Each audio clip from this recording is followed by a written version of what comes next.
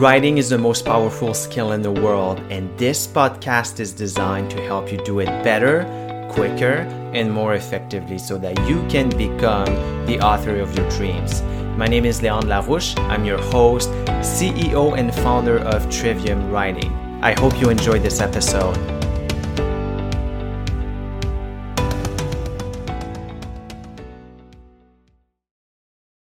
One of the most beautiful things about writing is that there's no other form of communication that allows you to flesh out your philosophy in such an intricate and nuanced way than writing.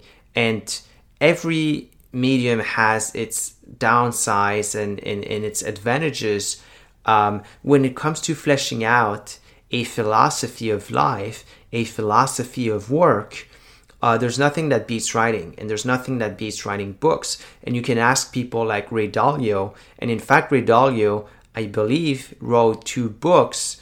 There's Principles, the one book that deals with principles at work, and I believe there's another book about the principles in life.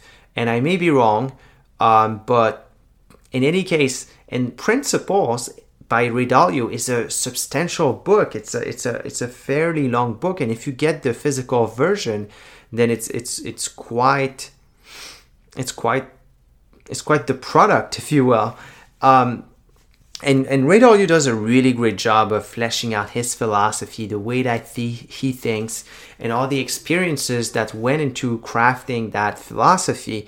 And if you compare to writing, to speaking, for example, while speaking is great to tell stories and to create a real human relation, a connection with the audience, if you're there in person, then it's really easy to give them your energy. But there's only so much that you can say in a speech. You can't give, a speech for several hours. Unlike, unless you're the president of the United States, and your address can, be as long as you want it to be, even though there are some conventions around that. But in any case, writing and book writing specifically is really the best medium to write out your philosophy, and that's why so many politicians do it around election.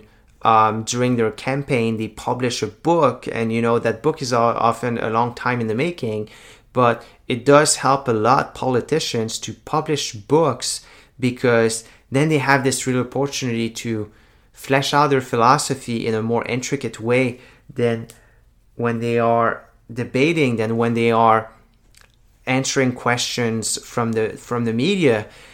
We live in a world where everything is in soundbite, where everything is short and quick and crunchy, and everything has to be, polarizing.